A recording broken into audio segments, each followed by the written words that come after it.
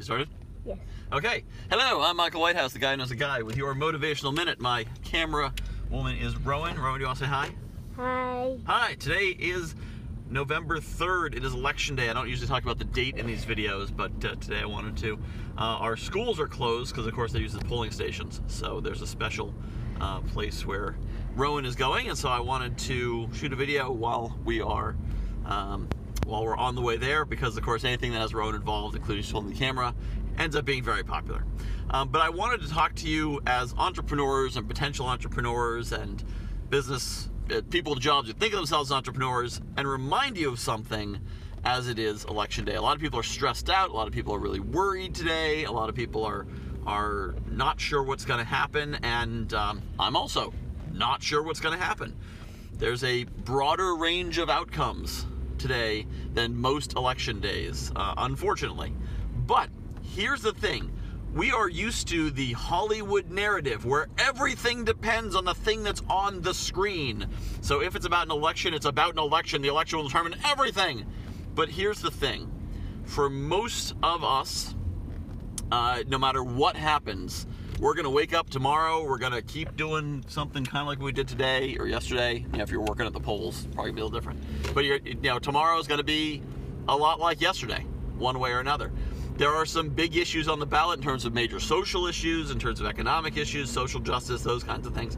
But those are grand social concepts. Those are not individual you concepts.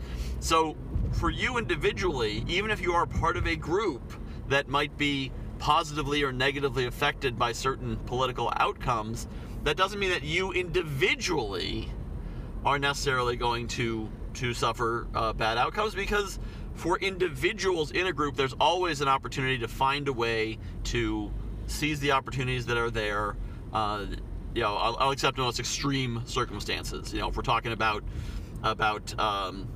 black people during slavery or Jews during the Holocaust, there's not a lot of opportunities to be seized there. But if you're talking about our larger social economic issues that we are struggling with today, then even if you're on the wrong side of some of those demographics, there's still opportunities, and there's still ways that you individually can get ahead. And that part of that is also that you are then helping with the larger situation by being able to bring others up behind you. That's why the phrase representation matters is important.